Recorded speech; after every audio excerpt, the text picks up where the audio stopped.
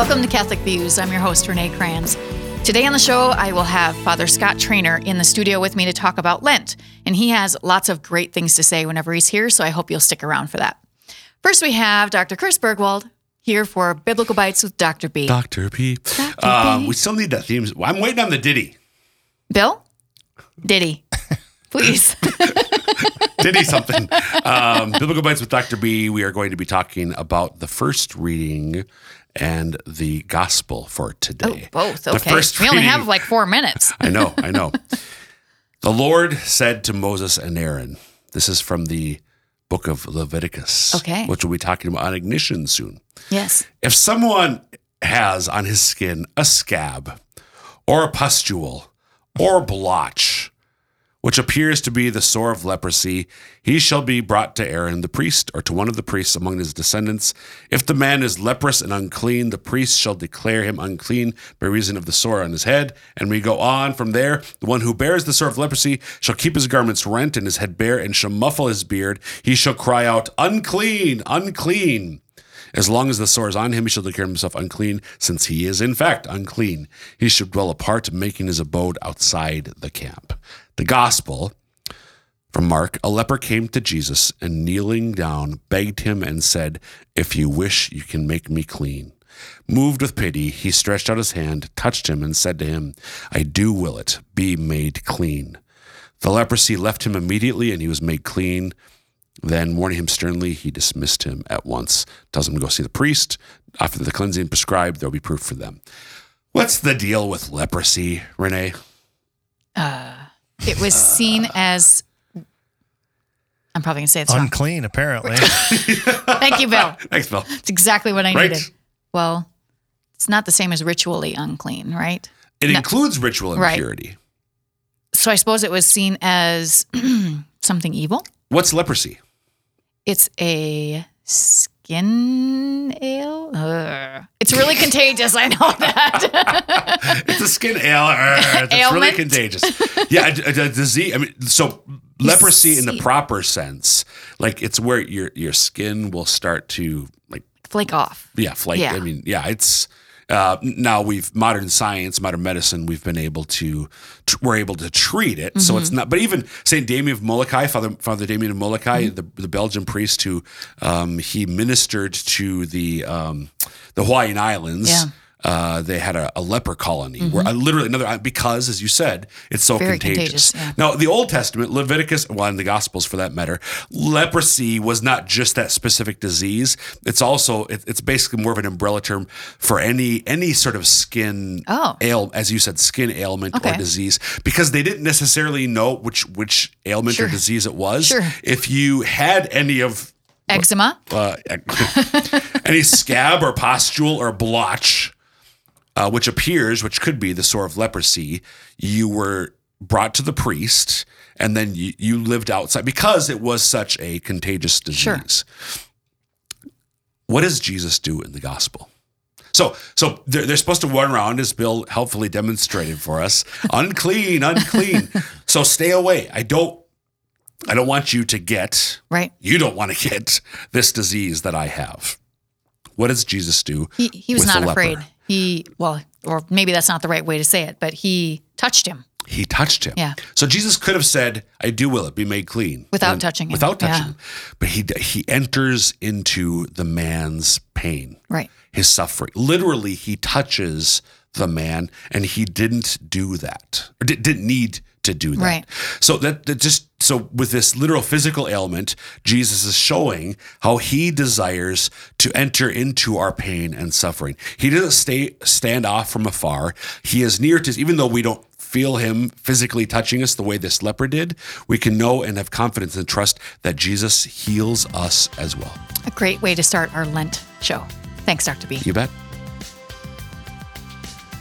Today in the studio with me, I have Father Scott Trainer again. Hi, Renee. Hi, how you doing? Great to see you. Good. It's kind of like our little intro with Dr. B. Hi, Renee, how you doing? He's always very excited to see us and be here, just as you are. I think it's you. I doubt that. I really doubt that. All right, so we are going to talk about Lent today. Father Scott Trainer is the vicar for lay and clergy Formation. Thank you. Like left my mind for a second. I was going to say development. It's like it. It's close. Yeah. All right. So we're going to talk about Lent today. A few different aspects of it as we begin. We'll actually begin Lent. This is around the 14th. So yes, Coming Ash right Wednesday up. is the weekend after this, right? Yes, coming up. Yeah. Okay, good. So can you explain what this thing is called Lent that we do every year? Yeah. Lent is a great pilgrimage of preparation for the central saving mysteries of our faith, the suffering, death, and resurrection of Jesus. Mm-hmm. So, we have this great gift in the Catholic Church of the liturgical calendar, right? And so we have, starting with Advent, that begins the new year, leading up to the celebration of the Incarnation at Christmas, Jesus' birthday. And then we have the seasons of ordinary time. And like Advent is a preparation for Christmas, Lent is this period of preparation for the Sacred Triduum. So Holy Thursday and the institution of the Last Supper, Good Friday, the suffering and death of our Savior Jesus on the cross, and the silence of Holy Saturday and the glory of the resurrection on Easter Sunday. So since that is the central saving moment of our entire faith, when Jesus Christ, who freely gave himself, laid down his life for us on the cross, is risen from the dead, it's not something we just kind of wander into like, oh, what is it? It's Easter, we rose from the dead, good. Now, of course, every Sunday, and in fact, every Mass, we celebrate the suffering, death, and resurrection of Jesus. Right. But this is the time of the year that we celebrate it most fully and most solemnly, with all the beauty and richness that our faith has to offer. So we're given this big, generous time to prepare for that great and central celebration of our whole year. I like how you said that. Big, generous time. Yeah. Not terrible time, generous time. Oh, it's a wonderful time. Yeah. Like if we're doom and glooming it through Lent, we're going about it the wrong way. That's probably true. Yeah. I might have gone about it the wrong way once or twice. That's right. All right. So this is a time of repentance, sacrificial giving, prayer. So can you explain what it means to repent? Sure. Most people have heard, like along the way, that repentance is turning away from sin and turning back to God. And that's absolutely true. Right. But I think it's helpful for people to kind of break down repentance into a few more parts, like a little more granular detail, as they say. And of course, the great parable in the Gospels of God's mercy, which meets our repentance, is the prodigal son. Right. So there's a couple moments for that familiar story for our listeners that really illustrate the fullness of repentance. And the first is, for really to have full repentance, I'm going to first start to feel the misery of my sin. Like there's a point at which the younger son who told his father, give me my share of your inheritance, which is like, hey, Dad, drop dead. You're in the way. I wish you were dead so I can get my stuff. I don't want you. I want your stuff. Right. It's horrible. And he takes it and the father gives him his inheritance and he goes off and he squanders it in a foreign country. So he's away from his people. He's away from family and friends, everything he grew up with. He's squandered everything and he has to hire himself out. And he ends up feeding the pigs, which for a Jewish person for whom pigs are ritually unclean, this is like, you can't get a lower state. And then a famine strikes that foreign land and he's starving, right? And then one day, and this is the beginning of repentance, he comes to his senses and he says, how many of my father's hired hands have more than enough to eat? And here I am longing to fill my belly with the pig food, but no one's giving me any.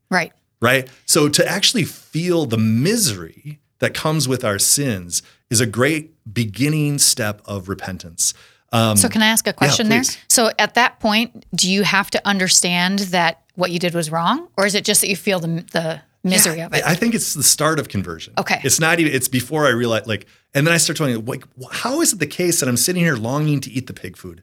I start to reassess. Right. Like, what is going on? Okay. Whereas if I'm just like going down, if I'm just kind of going along fat, dumb, and happy, I may not be feeling the misery that my sin brings. So the commandments are not like an arbitrary set of rules that God gives us because he's a cruel taskmaster, right? They are ordinances of love because he created us. He knit us together in our mother's womb and he knows what makes for our happiness. Right. And what God commands us to do and commands us to avoid in the commandments are really aimed at to serve our happiness. And when I live in a way contrary to the commandments, it always brings misery into my life. Right. But we do live in a world of like in the West, of real material well-being and advertising that tells you, oh, here's the solution to your unhappiness, and buy this product and shower with this soap and do whatever, and that will make you happy. And we can kind of go from thing to thing. Right. Might take us a while to feel the misery. The unhappiness or the hurt that our sins are really bringing. So it's actually a real grace when I start to feel like things aren't right and I start to reassess. Right. So that's that first moment of repentance, right? Okay. That readily gives rise to the second moment, which is to awaken to a desire for something better. Okay. Okay. Yep. And how many of my father's hired hands have more than enough to eat? I think I want that. Right. So you see that right there. And then thirdly, to believe that, in the parable, the Father's an image of God, that God is capable of and desires to provide that better thing for me. I will go to my Father and ask to be treated this way. Yep. I believe that he can do that and that he's willing to do that. Yep. That's a big thing in repentance, because a lot of times, I certainly have this in my own life where I'm beating myself up and self-recrimination, and I'm kind of projecting my own about myself on God. Right. And not really believing in his unconditional love. Right. So that sense that, God can make a real difference for me, and he wants to out of love for me. That's a key ingredient of repentance. Yeah. And then, as he does in the parable, I'm going to go to my Father. I actually have to get up and go to God. And as Catholics, we have the great gift of the sacrament of reconciliation. I go to confession every 2 weeks. I urge people to go every calendar month, okay? And I never run out of stuff to confess. And it's not because I'm just like an outstandingly bad person. Starting to wonder. But it's really, sin is just a pulling away from God's love. Right. And I do that every day. And I'm so happy to have that opportunity regularly to go to God and say, God, in all these ways, I pulled away from or ignored or turned my back on the love that I know you're offering me, and to be reconciled to him. So to actually go to the Father and ask forgiveness. Right. So I think that's number 4. Yeah. And then number 5, this is really important, to actually receive the forgiveness and enter into the joy of the Father. So this is something I've been thinking about in the last actually couple of years. Okay. Is that, we hear in the parable that the Father saw his Son a long way off, right? And he ran to him. Yep. And a lot has been made, and rightly so, that the Father is running. This is unheard of in Jesus' day. Okay. Especially in this circumstance where the Son had publicly rebuked his Father and humiliated him in the community, right? In the way that happened in this parable. The Father's not going to run. The elders do not run. Okay. He might just stand there and tap his foot and be like, and everyone's expecting him to reject the Son when this guy comes crawling back, right? But instead he runs to his Son, and that is a big deal. But the consequences of that is that after the restoration happens, the robe and the ring and the sandals, right? And we're going to have the party now. They have a long walk back to the church. I never thought about that. To the house still. Yeah. It's a long ways back. Yeah. And I'm sure there'd be a battle in the younger son's heart. Is he really going to enter into the joy of the Father? The Father is very clear with the younger son and then later with the older son. We must rejoice because this son of mine who was dead has returned and is alive, right? That's a heart full of unconditional love. And the Father's full of joy. And that's it. Yep. There's no rebuke. There's no and later we're going to, get into this. So glad you're back. After we're done eating, I'm going to show you what that's going to be like. No. It's this total restoration. It's unconditional love. But the Son has a real choice. Is he going to enter into the joy of the Father, or is he going to still stand aloof and insist no, I can only be treated as a servant and not as your son? Right. And it would be a shame, and it would actually bring sorrow to the Father for the younger son who has been forgiven in his profound repentance, not to enter into the Father's joy. And I think that's a big challenge for people who do turn to God and trust in his forgiveness too. Will I really enter into the fullness of joy of the Father and not sort of okay, whew, thank God, I was able to get my sins forgiven, and now I really got to make up for it.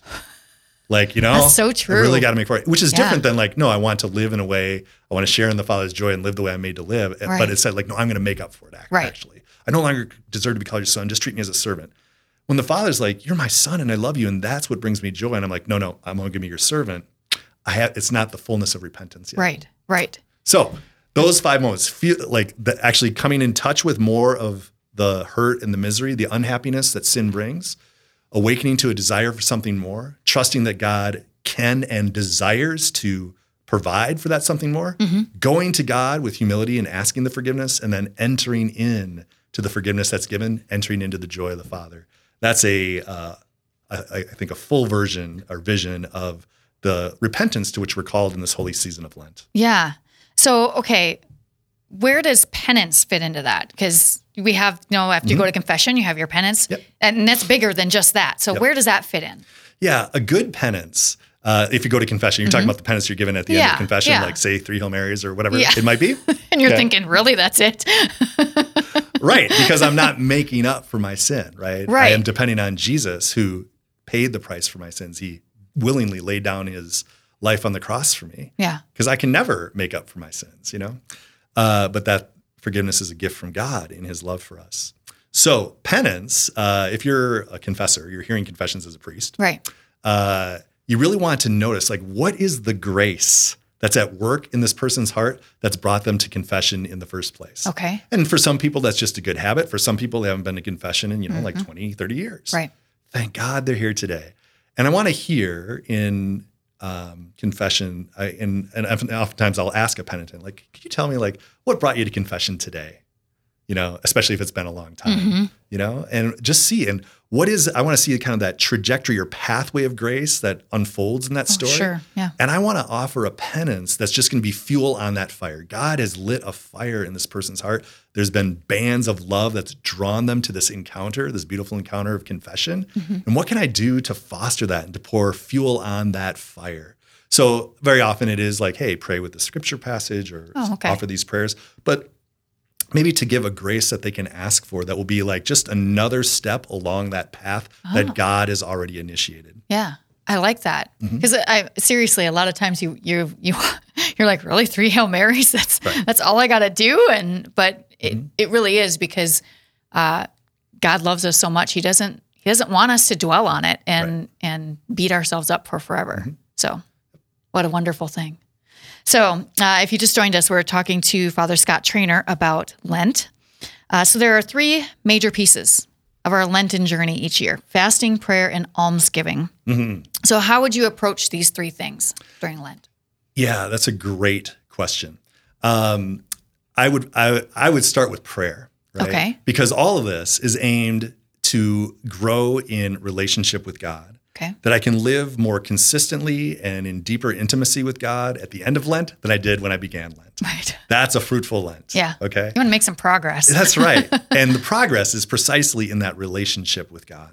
Okay. So if I'm looking to grow in a virtue, right? So that's a habit of soul by which I do what is good with greater ease and joy, right? Well, if I'm doing what's good with ease and joy, it's because that good thing is going to orient me to God and a deeper relationship with him, for example. So that, if I start with that, I would start with prayer.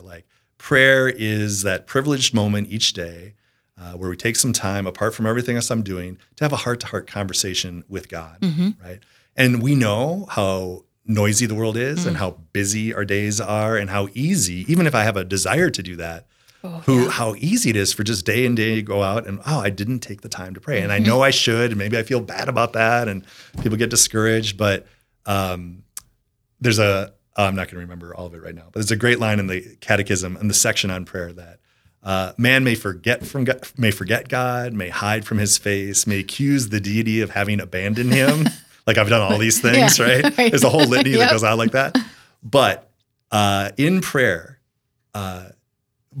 but in the face of all of that, God entirely calls each one of us every day to that mysterious encounter known as prayer. So God's like, hey, come spend this time with me, never ends. He never tires of making the invitation. And then that paragraph in the catechism concludes, it says,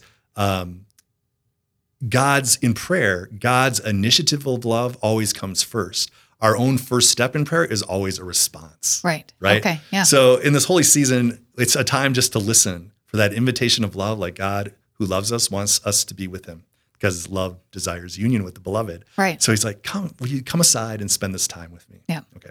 I'm not even going to get mad at you because you didn't do it yesterday. That's right. Right. Let's say yes. On. Would you say yes right now? What can I do? Right. Right. What can I do? And then our penances, like our fasting or called voluntary penances, I'm giving up sweets or whatever it is that I'm not, going going to turn off the screens in my house after dinner every night, or whatever the case may be. People always have that conversation. It's a Catholic conversation. Hey, what are you giving up for Lent, right? Which is great. But as my parishioners over 20 years will know, I really urge people to this connection, that if I'm going to offer this voluntary penance, I'm going to give something up, I want to first answer the question, what am I going to ask God for? Okay. What is a grace that I want to ask of God that will help me to grow in relationship with him? Because the idea of these voluntary penances or fastings is it's a tangible reminder to seek after an intangible good. Okay. Right? So for a lot of years, I really enjoy, I like Coca-Cola. Okay. I'm a big drinker of the Coca-Cola product. Okay. Or Pepsi. Doesn't really matter. I'm a cola fan. okay. RC Cola, you bet. Whatever you like. I forget what the Hy-Vee version is, but they have a version. I'll drink that. It's cola. It is cola. There you go. So I'm a fan of that. And there's especially certain foods that you have to have a Coke with, like burgers and pizza and fries, right? Yes, so if I'm sitting there eating a piece of pizza during Lent and I pick up this bottle of water instead of my Coke, I'm like, where's my Coke? But that's where I want to have set in my mind, what's the grace that I'm asking God for? Because this is now that I'm missing my Coke. I'm feeling the pinch of my fast, whatever my fasting is. That's a tangible reminder to seek after this intangible good.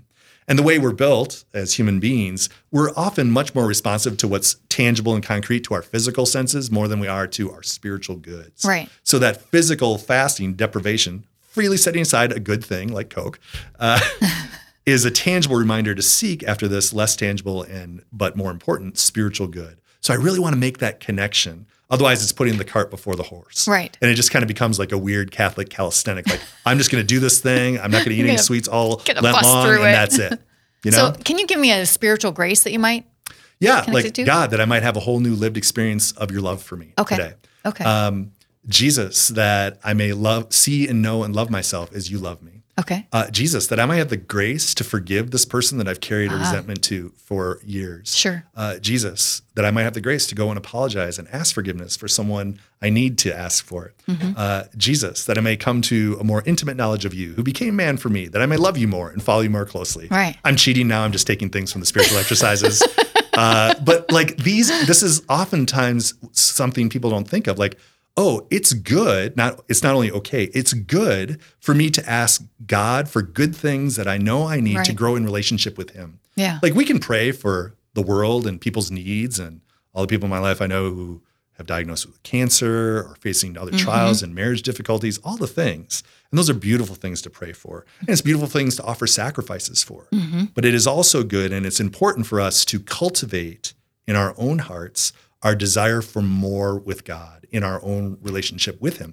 That's not selfish. That's not self-focused. That honors and glorifies God when we seek and knock and ask for those things to help us be more in love with him. And we do so persistently. Yeah. He really wants us to ask for stuff. He really wants us to ask for things. So what about the almsgiving?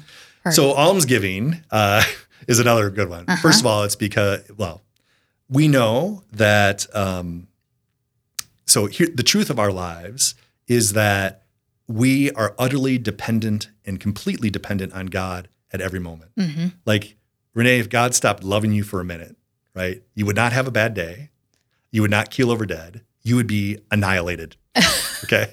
You would cease to exist. Happy? Yeah, that was great. Thank you. Have a great day, right? Well, thank God, right? Yeah. So if you're ever, it really is good news, because we don't even have to be able to fog up a mirror. It's not even the breath test. It's, if I still exist, that is infallible evidence of God's love for me, because God is actively loving you and every other person into existence at every moment. Yep. So that's a sure sign of God's love for us. Well, so that's the truth of us. If we depend on God for our existence in this moment, we depend on him for every good thing. But we live in the United States, where radical individualism and self-sufficiency is like part of our ethos, our motto. This is what we do. America. I think they'd stamp it into our DNA when we're born. That's right. And so that message, the truth that, no, actually I live in utter dependence on God who loves me, is kind of contrary to the American myth. Yeah. Okay.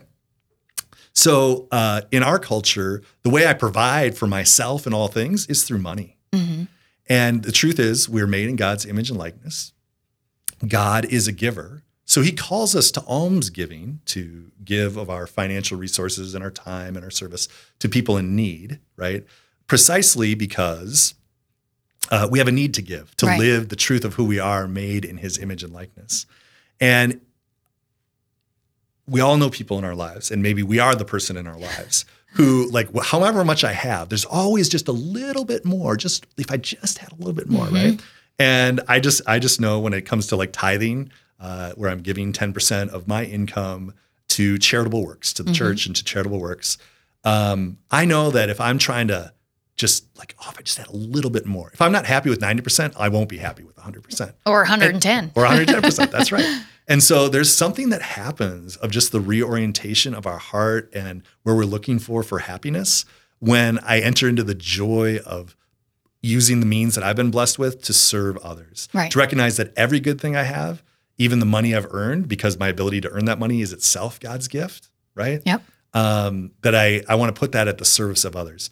St. John Paul II was relentless in reminding us that man discovers himself through a sincere gift of self. Okay. And we live in a culture that's like, ooh, what can I have for me? A little me time. I want to get this for me, right? And that doesn't bring happiness. Right. And we can see many unhappy people who have many, many more financial resources than we do in our own lives. Why would they be unhappy if they could just buy anything they want? Because that's not what makes for happiness. Right. So there's a passion and an appetite there that our commercial culture feeds into, that the practice of almsgiving and generally our tithing throughout the year, charitable giving throughout the year, really starts to reshape in our hearts and brings about a great freedom that increases our true happiness and joy in life. So those three things, prayer and fasting and almsgiving, are closely interconnected. I want to grow in relationship with God. My fasting gives me very tangible reminders to seek a deeper relationship with God throughout my day whenever I'm feeling the pinch of that. And as I'm growing in union with God, the love of God is going to orient everything in my life for the sake of others. Right. And that's where I'm going to find great joy and fruitfulness in giving alms. That's all very helpful, Father Scott. I'd like having a really great sermon right here, all about Lent. It was awesome. All right, we better wrap it up. Or Father, don't tell him I said that. Dr. Bergwald won't have any time. So thanks a lot for being here and sharing all of that with us. And God bless all our listeners in this holy land. Yeah, thank you. All right, if you aren't following us already on social media, you can find us at SF Diocese on Facebook, Instagram, Twitter, and YouTube. You can watch these on video if you'd like. So that is it for us today. Hope you'll join us again next week for more Catholic Views.